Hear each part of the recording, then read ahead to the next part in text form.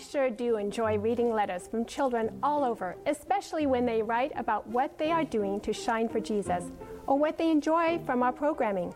I get letters from teenagers that don't want us to forget about their age group, like Ashley, who wants us to be real and at times even funny. We hear you, and that is why we are trying to do our best to do just that. Thank you for all these letters and emails, as I appreciate each one of them. I look forward to more letters, so keep writing. Revelation, the time of the end, mysterious signs, strange happenings, confusing numbers. Are we facing a new world order and the mark of the beast? Are we living on a planet in upheaval? Are we on the verge of Armageddon?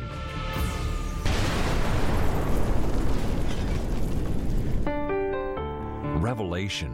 What do all the signs in this mysterious book mean? Discover real answers. Revelation Speaks Peace with Sean Boonstra. I was reading today in the book of Psalms, and yesterday I was in 11. Guess where I was today? 12. The words of the Lord are pure words, like silver tried in a furnace of earth, purified 7 times. There's that number 7 again. His word is perfectly pure. And you know what's beautiful about it?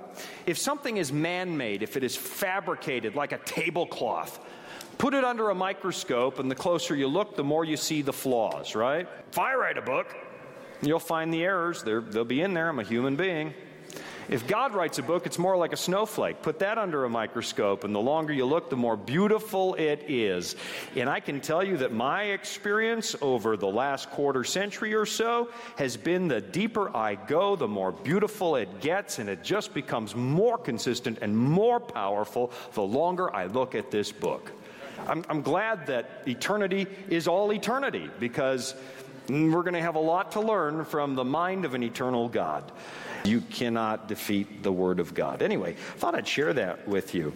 Our subject tonight, one of my favorites, the appearing. What will it be like? Let's bow our heads in prayer. Father in heaven, the thing we want most is to actually see Jesus, to be home, to be reunited with you forever. As we wait, we look for Jesus in the words of the Bible. We want to see him there. We want to hear his voice. And it's my prayer tonight that you would give me the ability to represent you faithfully tonight. That what I speak would come from the Word of God. Not from man's opinion, not from books, not from films, but from the Word of God. And I'm asking that the only voice we truly hear tonight is yours. Again, I ask that you would cover me with the blood of Christ and make me fit to speak tonight. Forgive my sins. Take a coal from heaven's altar again. Touch my lips, Father, I ask. And give me the ability to put a smile on your face, because I've been a faithful servant.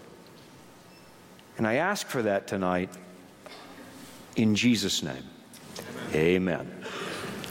The second coming of Christ is probably the most talked about subject in Bible prophecy. I've already mentioned it, but the second coming of Christ is mentioned some 2,500 times in the pages of the Bible. We have Dwight L. Moody to thank for that count. He sat down one day, went through the whole Bible, counted 2,500 references. On average, 1 out of 8 passages in the New Testament makes some allusion to the second coming of Christ.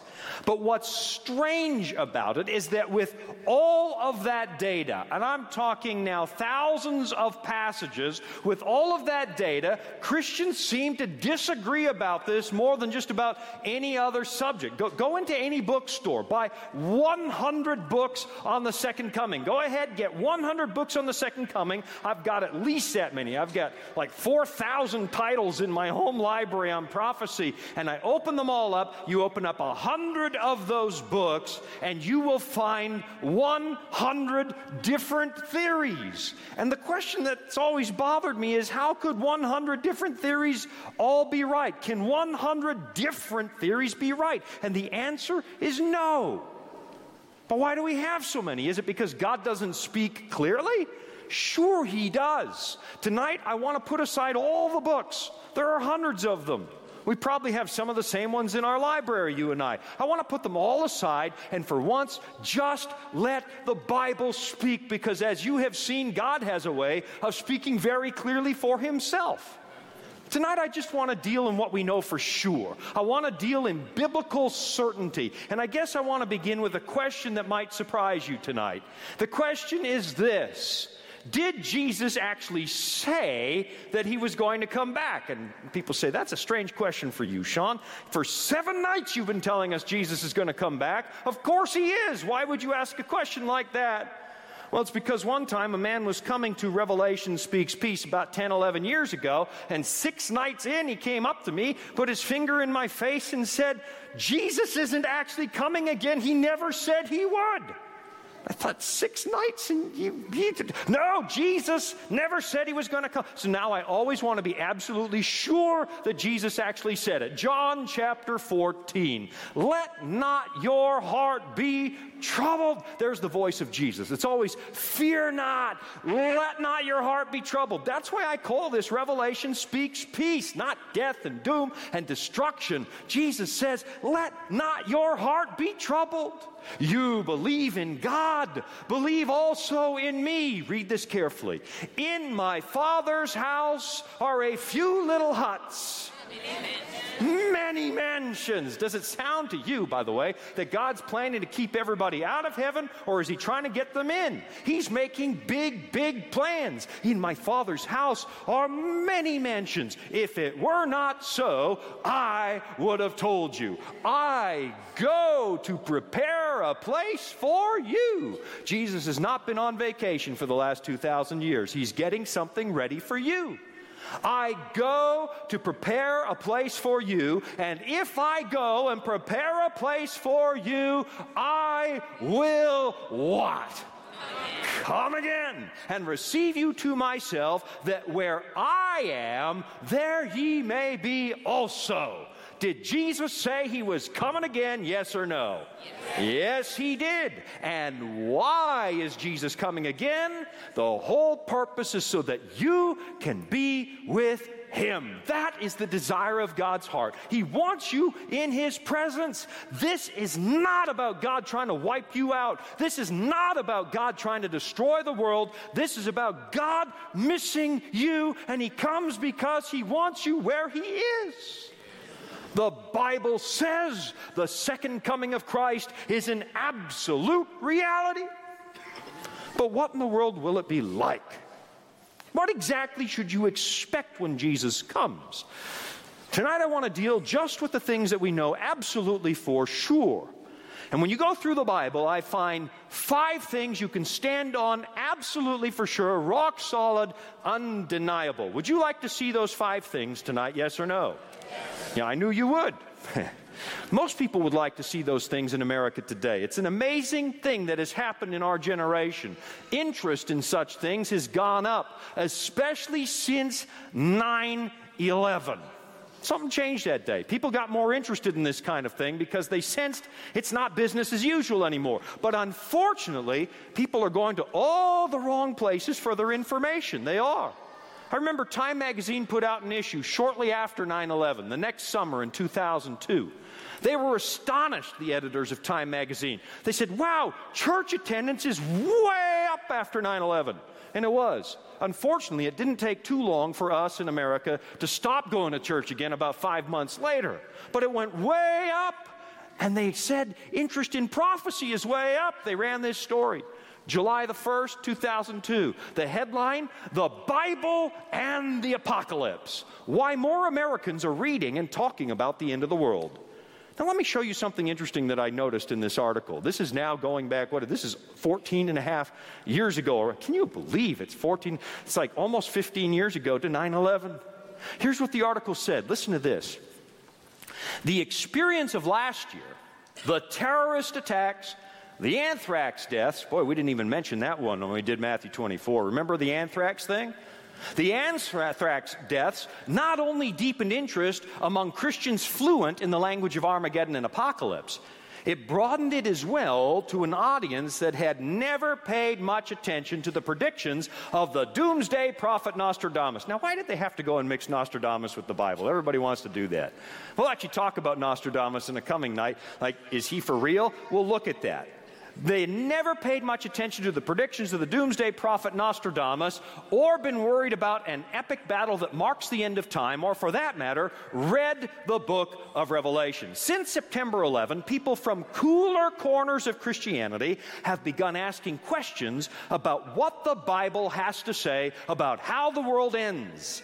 And preachers have answered their questions with sermons they could not have imagined giving a year ago. And even among more secular Americans, there were some who were primed to see an omen in the smoke of the flaming towers. Today they're seeing the same omen in the weather. 49% of Americans now say that the weather is an indication we're moving into the last days. 49%. They saw an omen in the smoke of the flaming towers. Now, look at this. Though it had, here's where the preacher's heart breaks a little bit, it had more to do with their beach reading than with their Bible. I was all excited reading the article. Oh, this is great. People are going back to the Word of God. But where were people getting their information? From their beach reading. Unfortunately, in this day and age, our generation runs to the internet for information, and we like it in little bite-sized pieces, 140 characters on Twitter. We just like a little here, a little there. We go to YouTube and Hollywood for religious instruction. We run out and buy religious fiction, which is becoming one of the biggest sections in the Christian bookstore. Nothing inherently wrong with that, but that is not a substitute for reading the Bible itself. When it comes to the second coming, there's only one textbook. It's the Word of God. You have got to be absolutely certain. You do not want to get your information anywhere except this book. You want to be absolutely certain with the second coming that you are standing on a "Thus says the Lord." You want to be sure that it's an "It is written" at every turn. You want to stand here. If there's one thing you want to be sure of in the last days, is that you know exactly what this book says. Why? Well, remember what Jesus said. Matthew 24, verse 23. Then if anyone says to you, "Look, here is the Christ," or "There, do not believe it. For false Christs and false prophets will rise and show great signs and wonders to deceive, if possible, even the elect." If there's one topic where deception will be prevalent, it's the second coming of Christ. This is one time you want to be absolutely sure. The only safe place to stand is the Bible. That's it. And tonight the Bible gives us 5 things we know absolutely for sure. Are you ready to look at them? Are you ready? Some of you aren't too sure. Are you ready? All right, make sure your seatbelts are buckled. Here we go.